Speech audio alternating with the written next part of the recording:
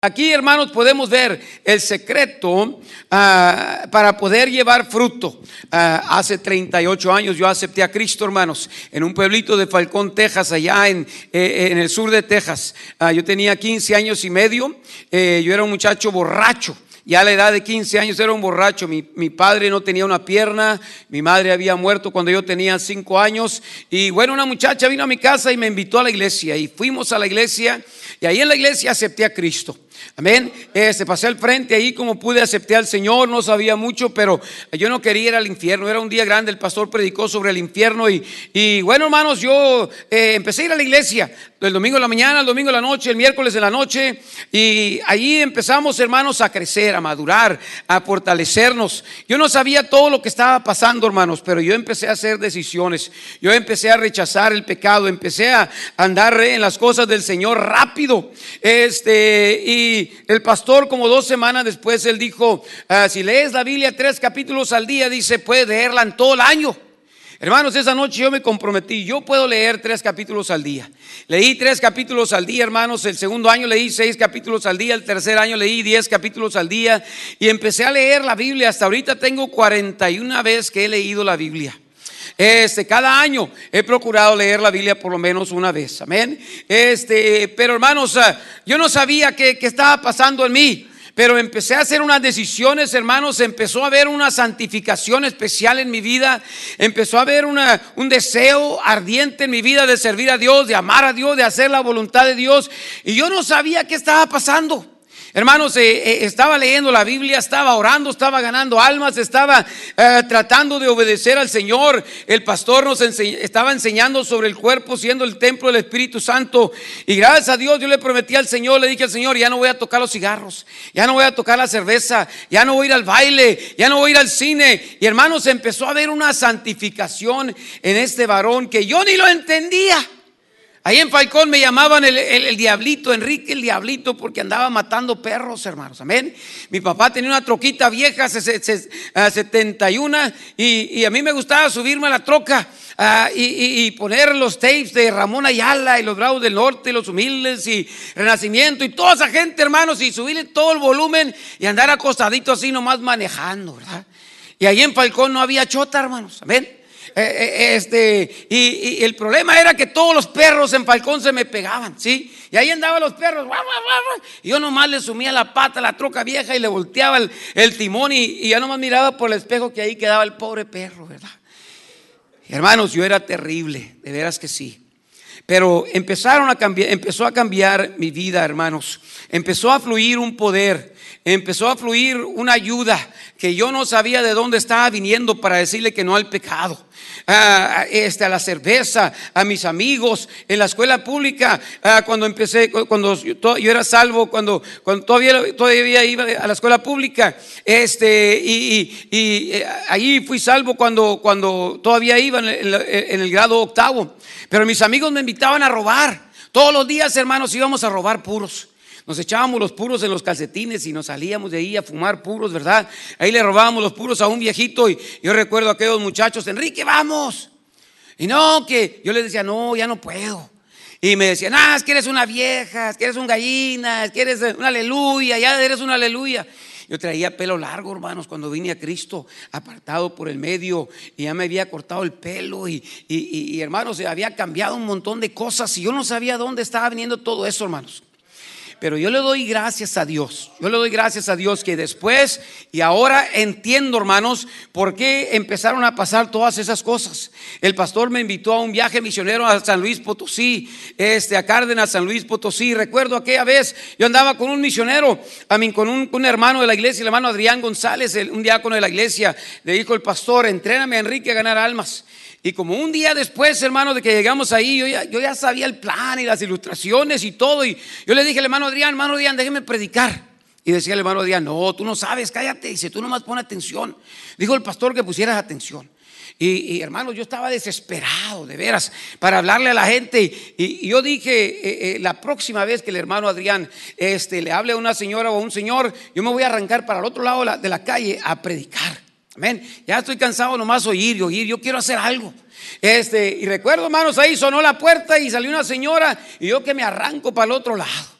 Amén. Empecé a tocar puertas. Esa tarde se enojó el hermano Adrián. Le digo, hermano, ya sé, quiere que le predique, quiere que le testifique a usted. Y allí me puse, hermanos. Nos quedamos 2 semanas, hermanos, allí en Cárdenas, San Luis Potosí. Hermanos, esas 2 semanas fueron transformantes para mí. A todas las personas que mirábamos les queríamos hablar. Yo conté 92 personas esa semana que aceptaron a Cristo cuando fuimos a aquel lugar. Desde mi juventud, hermanos, hasta terminar la high school, al pasar por 8 años del colegio de Hiles Anderson College, al pasar por 25 años de trabajar en la Iglesia Bautista Trinidad, ha habido, hermanos, una historia de fruto.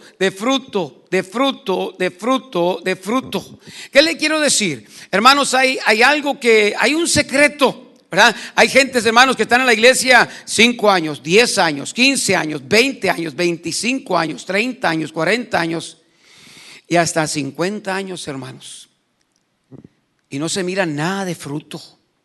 No hay gozo, no hay santidad, no hay almas salvas, no hay gente que no hay un celo, ¿verdad? No hay fruto. Amén. ¿Y por qué es que no hay fruto, hermanos? Porque hay un problema. Amén. Dios quiere que llevemos fruto. Dios no quiere que seamos sin fruto. Cada uno de nosotros, hermanos, somos un pámpano. Y Dios aquí nos da el secreto para poder nosotros traer fruto. Traer fruto. Ahora, hermanos, fíjense ahí conmigo, en el versículo 4. Dice el Señor: permaneced en mí y yo en vosotros. Como el pámpano no puede llevar fruto por sí mismo si no permanece en la vid, así tampoco vosotros si no permanecéis en mí. El secreto es, hermanos, permanecer en Cristo, conectarse con Cristo, para que la gracia de Cristo, para que el poder de Cristo, el amor de Cristo, el gozo de Cristo empiece a fluir a través de usted mientras usted trabaja y usted sirve. Dice la palabra de Dios que si nos quedamos conectados con el Señor, dice la palabra del Señor que vamos a tener fruto. ¿Sí? Dice el Señor, si te quedas conmigo, dice, vas a tener fruto. Si no te quedas conectado conmigo, entonces no vas a tener fruto. Ahora, hermanos, escúcheme bien, es bien importante. Pablo decía, yo soy lo que soy por la gracia de Cristo. Amén. Pablo, hermanos, tenía celo, tenía fruto. Pablo empezó a ser fructífero. ¿Por qué? Porque tenía una relación especial con el Señor Jesucristo. Se quedaba conectado con Él. Qué bendición cuando David estaba conectado con el Señor, hermanos, y tenía victoria tras victoria, tras victoria, tras victoria. Pero nomás se apartó del Señor. Allá en 2 de Samuel capítulo 12 dice la palabra del Señor que Natán viene a David y le cuenta la historia triste del hombre rico que le robó la borreguita al hombre pobre, y David se enoja, ¿verdad? Y entonces Natán le dice: tú eres ese hombre, David, y esto es lo que te va a pasar a ti. Pero después el Señor le dice 2 cosas, hermanos, solamente 2 cosas. Le dice: ¿por qué has menospreciado mis mandamientos? ¿Qué es menospreciar? Menospreciar, hermanos, es dejar una cosa ahí tirada. ¿Sí? Usted le compra una bicicleta a su hijo y la deja tirada, y ese muchacho se está mojando la cadena y se está allí. Él deja la bicicleta ahí y se empieza a pudrir. Eso es menospreciar. El Señor le dice a David: ¿por qué me menospreciaste? Mis mandamientos. Y luego le dice número 2: ¿por qué me menospreciaste a mí? El día, hermanos, que yo y usted pensemos que podemos vivir la vida cristiana sin Dios, ese es el día que vamos a empezar, hermanos, a secarnos. A ser un cristiano seco, sin gozo, sin vigor, sin amor, sin salud espiritual, hermanos, ¿verdad? El conectarnos con Cristo. Gracias a Dios, cuando somos salvos, hermanos, entramos a la familia del Señor. Pero Dios quiere que tengamos, hermanos, una relación especial con Él. En estos versículos, hermanos, del versículo 4 al versículo 11, Dios nos dice 10 veces: permaneced en mí, permaneced en mí, permaneced en mí. Si no permanecieres en mí, permaneced en mí. Quedarte cerca del Señor. Ahora, hermano, escuchen bien. Si Dios dice una cosa una vez, es importante. Pero si Dios la dice 10 veces, es 10 veces más importante. Amén. Ahora, hermanos, escuchen bien. Dios quiere que permanezcamos cerca de Él. Amén. Ahora, hermanos, es importante entender esto, ¿verdad? Porque sin Cristo, dice la Biblia, no vamos a poder llevar fruto.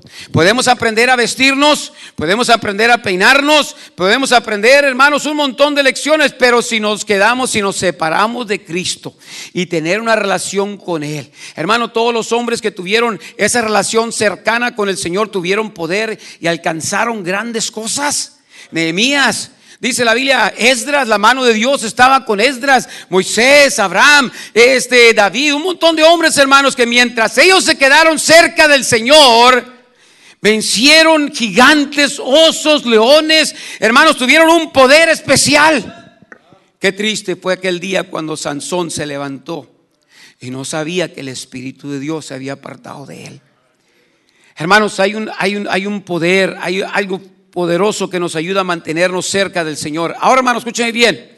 Para poder mantenernos cerca del Señor, escuche bien, ahí está conectado. ¿De qué depende quedarnos cerca del Señor? Fíjense conmigo, hermanos, ahí en el capítulo, ¿dónde está?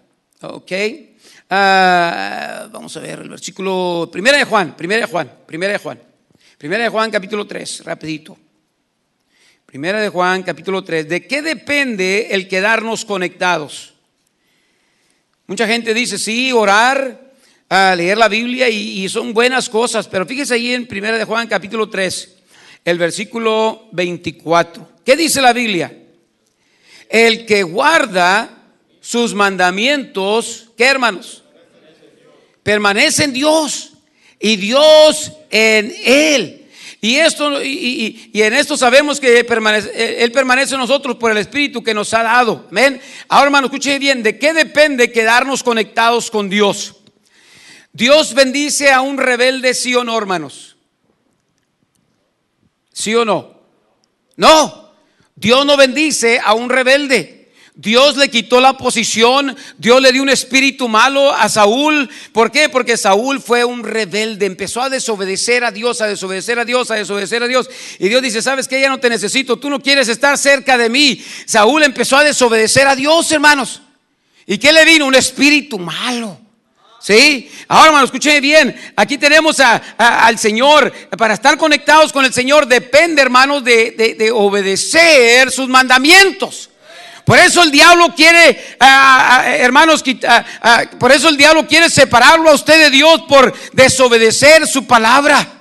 Sí, por no leer la Biblia, no orar, no ganar alma, no diezmar, por separar, por hacer a un lado al Señor. El diablo quiere que usted menosprecie, ¿verdad? El quedarse conectado con el Señor. ¿Cómo lo hace el diablo? A través, hermanos, de la desobediencia. Cualquier cristiano en esa congregación que está siendo un rebelde y usted está peleando con Dios, usted está desconectado con Dios. Usted no tiene gozo, no tiene fruto en su vida. Yo se lo garantizo. Hermanos, mucha gente obedece por egoísmo. Sí, porque hay algo para ellos. Y no hay nada malo con eso. Amén. Qué bendición cuando obedecemos a Dios porque tememos a Dios. Hay niños aquí en la iglesia que obedecen a sus padres porque le tienen miedo a su papá. Mi hijo Ricky me decía, ya cuando tenía como unos 19 años, papi, dice, ¿por qué ya no le pegas a mis hermanos como me pegabas a mí? Y le digo, hijo, es que tú fuiste el cáliz. Porque a veces, hermano, yo me desesperaba, le aventaba con un zapato, le daba con una, ¿verdad? Con la faja, ¿verdad? Y a veces le aventaba no le aventaba la plancha, pero le daba coscorrones a mi hijo, ¿verdad? Pero la cosa es, hermanos, ahí ese muchacho, ¿verdad? Me preguntaba esas cositas, no sé cómo me salí por allá, hermanos, para ese conejito. Pero aquí, hermanos, dice la Biblia que el traer fruto depende, hermanos, de permanecer en el Señor. El permanecer depende de obedecer, ¿verdad? Mucha gente obedece porque tiene temor. Yo tengo que ir a la iglesia. Allá en Falcón había una viejita que decía, tenemos que ir a la iglesia porque si no Diosito nos va a castigar, decía una viejita. Diosito, ¿qué Diosito? Ni qué Diosito, un Diosote, amén, hermanos. Qué bueno cuando diezmamos por temor. Qué bueno cuando vamos a ganar almas por temor y hacemos cosas. Ahora, hermanos, es bueno temer al Señor. Amén. Muchas veces hacemos las cosas, hermanos, obedecemos al Señor porque estamos pensando de nosotros. Vamos a ganar almas porque queremos tener gozo y no hay nada malo con eso. Diezmamos porque queremos la bendición de Dios, que Dios abra las ventanas. Amén. Obedecemos al Señor para que nos vaya bien y es bueno. Amén. Pero estamos pensando de nosotros. Sí, mucha gente, hermanos, obedecen y hacen las cosas para ser vistos de los hombres. Dice la Biblia que los fariseos oraban, hacían buenas obras. ¿Para qué, hermanos? Para que miraran que yo soy el mero aquí, sí, que yo estoy haciendo cosas buenas. A veces, hermanos, hacemos las cosas por vanagloria, pero qué bonito, hermanos, es obedecer al Señor, hermanos, porque queremos agradar al Señor. ¿Sí? Queremos agradarle a Él, somos de Él. Allá el Señor le dijo al pueblo de Israel: yo no quiero que anden adorando ídolos, yo no quiero que se arrodillen, yo no quiero que levanten ahí estatuas. ¿Por qué? Porque yo soy vuestro Dios y yo soy celoso. ¿Sí? Yo quiero que ustedes me amen a mí, me sirvan a mí, ¿verdad? Y que estén agradecidos. Qué bonito, hermanos, es vivir la vida cristiana queriendo agradar al Señor. Ahora, hermano, escuche bien. El permanecer cerca del Señor nos va a dar fruto. ¿Qué depende el permanecer? El permanecer depende de la obediencia. Amén. Ahora, hermanos, la obediencia, escuche bien, depende ¿de qué? Del amor. La obediencia correcta depende del amor que tenemos para el Señor. Fíjese ahí conmigo en Juan capítulo 15, una vez más. Juan capítulo 15, ahí otra vez, hermanos. Juan capítulo 15, rapidito. El obedecer, hermanos, depende del amor. Amén. Ahora, hermanos, escuche bien. Es bien importante entender esto. Allí en Juan capítulo 14, perdón. Juan 14. Amén. Juan 14, versículo 15 dice esto. Aquí está la condición. Si me amáis, ¿qué, hermanos? Guardad mis mandamientos. Si me amáis. Fíjense en el versículo 24. El que no me ¿qué? Ama. Dice, no guarda mis palabras. Qué bonito es, hermanos, tener a un cristiano que está conectado con Cristo, que quiere obedecer. Amén. Y quiere obedecer, hermanos, para agradar al Señor. Pero ¿por qué le obedece? Porque lo ama. Qué bonito tener hijos, hermanos, que nos quieren obedecer porque nos aman. Mi hijo, limpia tu cuarto. Sí, mami. Mi hijo, lávame el carro. Sí, papi. ¿Cómo no, papi? Yo te amo. Yo voy a obedecer. Y qué bonito es tener hijos. Hoy en día los hijos y a veces los cristianos, hermanos, en la iglesia obedecen, pero porque hay algo para ellos, no por amor, ¿verdad? El hijo, lávame el carro, hijo. ¿Y qué me vas a dar a mí, papá? ¿Verdad? Pensando de él. Qué bonito, hermanos, es tener cristianos que aman al Señor. Amén. ¿Qué dice el Señor? El permanecer en Cristo depende de la obediencia. La obediencia, hermanos, allí depende del amor que tenemos para el Señor. Amén. Qué bonito es amar a Dios. Qué bonito, hermanos, fue ver a aquella mujer entrar a aquel lugar de los fariseos y quebrar ese vaso de alabastro, y que había costado, hermanos, hoy en día, ¿qué ganan al año? 30,000, 40,000, 50,000. ¿Verdad? Al año. Esa mujer, hermanos, tenía un alabastro de perfume que había costado todo el sueldo de un año. A ella no le importó, hermanos, quebrar ese vaso y echarle todo ese perfume al Señor, porque ella amaba al Señor. Ahí vemos a Judas. ¿Qué dice Judas? ¡Hey! ¿Para qué le estás tirando ese perfume? Hay que venderlo. Pero dice la Biblia que él decía eso porque era un rata, era un ladrón, era un avaro, ¿verdad? En su corazón, pero esa mujer, hermanos, ellos se dieron cuenta, ¿verdad? Ahí empezaron a pensar los fariseos: ay, si se diera cuenta, Señor, ¿quién le está ungiendo? Y el Señor lee sus pensamientos y les dice: oiga, chavos, Ustedes ni me dan un vaso de agua, ni me dan una bienvenida, ni me dan un abrazo. No hacen nada por mí. Hermanos, y esta mujer dice, dio todo el sustento de un año para agradar a Cristo. Hermano, ¿te acuerdas cuando querías ganar almas para agradar a Cristo? Porque lo amabas, amén. No estabas pensando de ti, no estabas pensando de verdad, de que la gente te viera. Nomás querías servir a Cristo y hacías las cosas porque querías agradar a Cristo. Qué bonito es, hermanos, ver a cristianos que están produciendo. ¿Por qué producen? Porque son obedientes. ¿Por qué? Porque aman al Señor. Qué bonito ver a cristianos que aman al Señor, hermanos. Dice el versículo 24, el que no me ama, no guarda mis mandamientos. Tú dices, pastor, yo amo al Señor, pero odio al hermano que está sentado allá. ¿Qué dice primera de Juan? Dice, no puedes decir que amas a Dios y odias a tu hermano, ¿verdad? Eso no es obedecer a Dios. Obedecer a Dios es amar a Dios primeramente más que todo, hermanos. Y número 2, amar a tu vecino como a ti mismo. Amén. Si hay resentimiento, odio, venganza en tu corazón contra alguien, tú no estás amando como debes amar. Ahora, hermano, escúcheme bien. Nosotros nos conectamos con el Señor a través de la obediencia. Le obedecemos y le queremos agradar porque lo amamos. Qué feo cuando una mujer dice que ama a su marido y siempre anda renegando de su marido. Este viejo ya quiere frijoles otra vez. Ya quiere otra carnita. Y este viejo nunca deja de pedir. Hay mujeres, hermanos, que siempre están chillando de sus esposos. Les gusta el carro, les gusta, ¿verdad?, el dinero que les da, les gusta a dónde las llevan a comer, les gusta la casa, les gusta todo, pero cuando el viejo les pide algo empiezan a renegar. ¿Sí?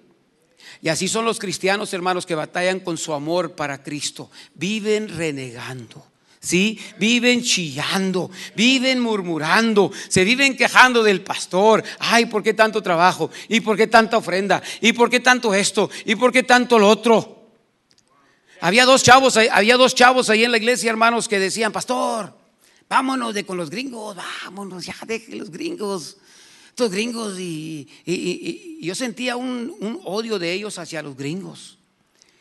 ¿Se quieren ir, hermanos? Pues vamos a ver. Yo le dije al pastor, hay chavos allá que se quieren ir de aquí de la iglesia. Dice, pues si se quieren ir, pues dice, si ustedes quieren una iglesia, pues vayan a buscar una iglesia, se pueden ir, nadie los está deteniendo. Y empezamos a hablar con esos chavos, hermanos. Y pues vamos a buscar, les digo, empiecen a buscar un auditorio por ahí, un terreno por ahí, teníamos una feriecita alzada. Y yo dije, yo no me sentía bien, hermano, yo no me sentía bien. Yo le digo, pastor, yo me siento mal. Yo me siento mal que estos hombres estén hablando en la congregación de cosas así, porque no estamos contentos y no hay felicidad. Y Dios es el que abre puertas, hermanos, amén. Cuando el Señor está listo para movernos, Dios, ¿verdad? Él abre puertas rapidito. Yo chequé, hermanos, el récord de estos chavos que estaban, a ver si estaban dando. Ninguno de ellos dos, hermanos, estaban diezmando. No, bien guapos que llegaban a la iglesia, ujieres, choferes, ahí trabajando. Y yo los llamé y les dije, oigan, chavos, sí queremos irnos, pero ustedes ya tienen como unos 6, 7 meses que no están diezmando. Y no sabían dónde esconderse, hermanos. Esos dos chavos se desaparecieron solos. Y como que el espíritu del diablo se fue, hermanos, también con ellos. Qué bonito cuando la gente obedece a Dios porque ama a Dios.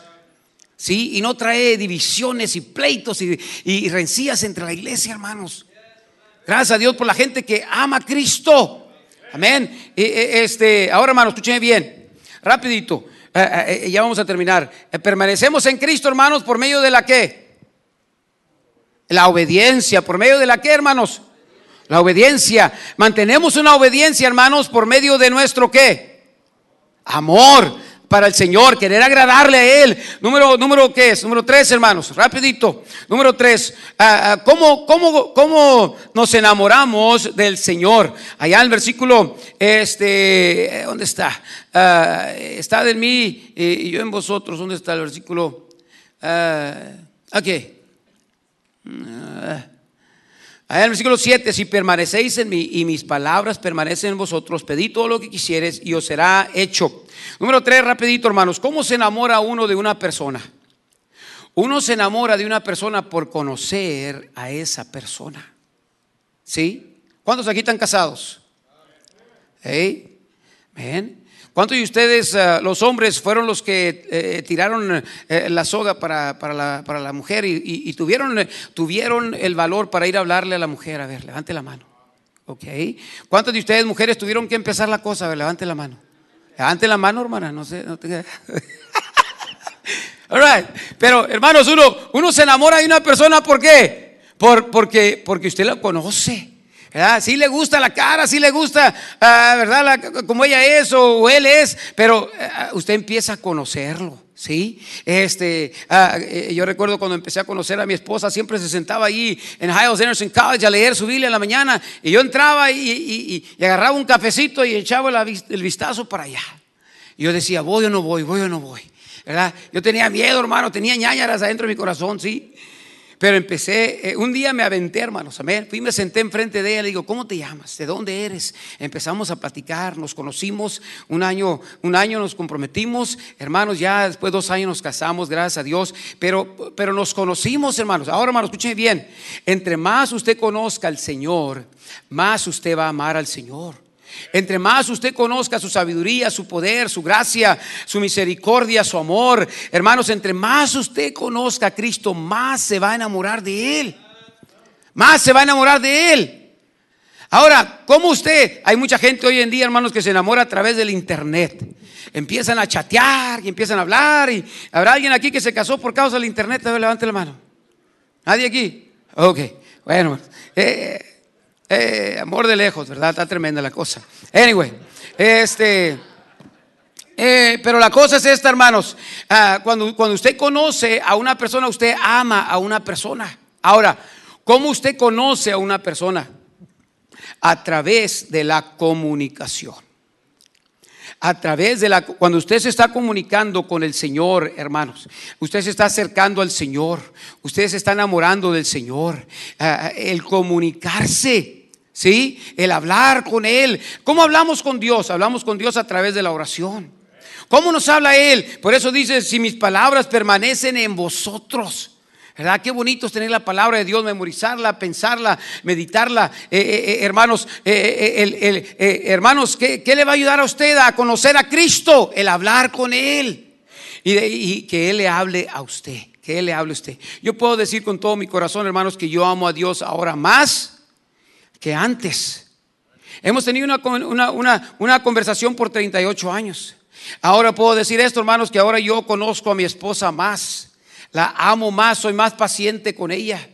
Ella me conoce más a mí, ¿verdad? ¿Y por qué? Porque hemos estado conversando por ya 26, 27 años de casados, hermanos, y nos echamos menos cuando mi esposa se va, ¿verdad?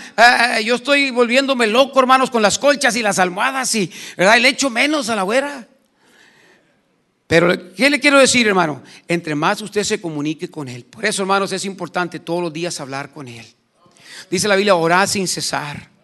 Orad sin cesar. Si andas en el carro, habla con Cristo. Apaga el radio. Apaga la radio. Apaga el celular. Ponle ahí al lado. Habla con Cristo. Yo puedo decir que las mejores conversaciones, hermanos, que he tenido con el Señor ha sido sentado en mi asiento de mi carro, llegando a aquella casita vieja que tengo ahí en Arlington. Ver mis carros, ver a mis hijos y ver lo bueno que es Dios. Siempre dándole gracias al Señor y comunicándonos con Él. Entre más usted conoce al Señor, hermanos, más se va a enamorar de Él, más va a querer agradarle. Y entre usted quiera agradarle más, usted va a ser obediente al Señor y se va a quedar conectado con el Señor. Por eso el diablo quiere, hermanos, quitarle a usted la conversación con el Señor para que usted pierda, se vuelva frío con el Señor, se vuelva frío hacia el Señor y se seque en la vida cristiana. Dios no quiere eso, Dios quiere que usted tenga fruto. ¿Cómo va a tener fruto? Dice la Biblia 10 veces, permanece, permanece, permanece, enamorado, conociéndome, hablándome, ¿verdad? Quédate cerca de mí. Qué bonito es, hermanos, ver a cristianos que siempre están produciendo fruto. Es hermoso. ¿Sí? No tiene que hacer mucho. A los niños, cuando predicas, la gente te escucha, la gente cambia, la gente es transformada. Muchas veces cuando estoy en la plataforma, hermanos, estoy viendo a 350 o 400 personas sentadas ahí en el auditorio. Y yo digo, Señor, no soy yo. Yo entiendo que no soy yo, eres tú, Señor. Pero es un pastor, es un predicador que está conectado con Cristo. Hermanos, no he dejado de leer la Biblia en 38 años. No he dejado de comunicarme, ¿verdad?, con el Señor por 38 años. No he dejado de diezmar por 38 años. No he dejado de ir a la iglesia por 38 años. No he dejado de mantenerme separado del mundo por 38 años. No he dejado de pedirle al Señor que me llene con su poder, con su gracia, hermanos, con su poder para hacer la voluntad del Señor. Hermanos, no es Enrique González, es Cristo fluyendo a través de Enrique González. No es Luis Parada, es Cristo fluyendo a través de Luis Parada. Pastor Parada, recuerdo, hay un muchacho la semana pasada me estaba diciendo, me estaba preguntando hace 2 semanas, pastor, ¿a dónde va a ir? Pues voy a ir a California, allá voy a visitar a algunos amigos con el pastor Salazar. Dice, yo me acuerdo aquella tremenda conferencia cuando estuvo el pastor Parada, el pastor Ezequiel, el pastor Elmer. Dice, mi vida fue cambiada, fue transformada. Hermanos, escúcheme bien, usted se queda cerca de Cristo, Él le va a ayudar a usted a influenciar a más personas que usted puede hacer. ¿Cómo pudo D.L. Moody, hermanos, ganar 1 millón de personas para Cristo teniendo una educación del 3er grado? Porque se quedaba conectado con Cristo. Billy Sunday, un jugador de pelota. Hermanos, escúcheme bien, ¿qué tenemos que hacer? Permanecer cerca de Cristo. ¿A través de qué? De mantenernos obedientes, enamorados de Cristo, conociéndolo a Él más, a través de hablando más con Él. Que Dios nos ayude, hermanos. Amén. Vamos a orar. Padre, gracias por tu palabra.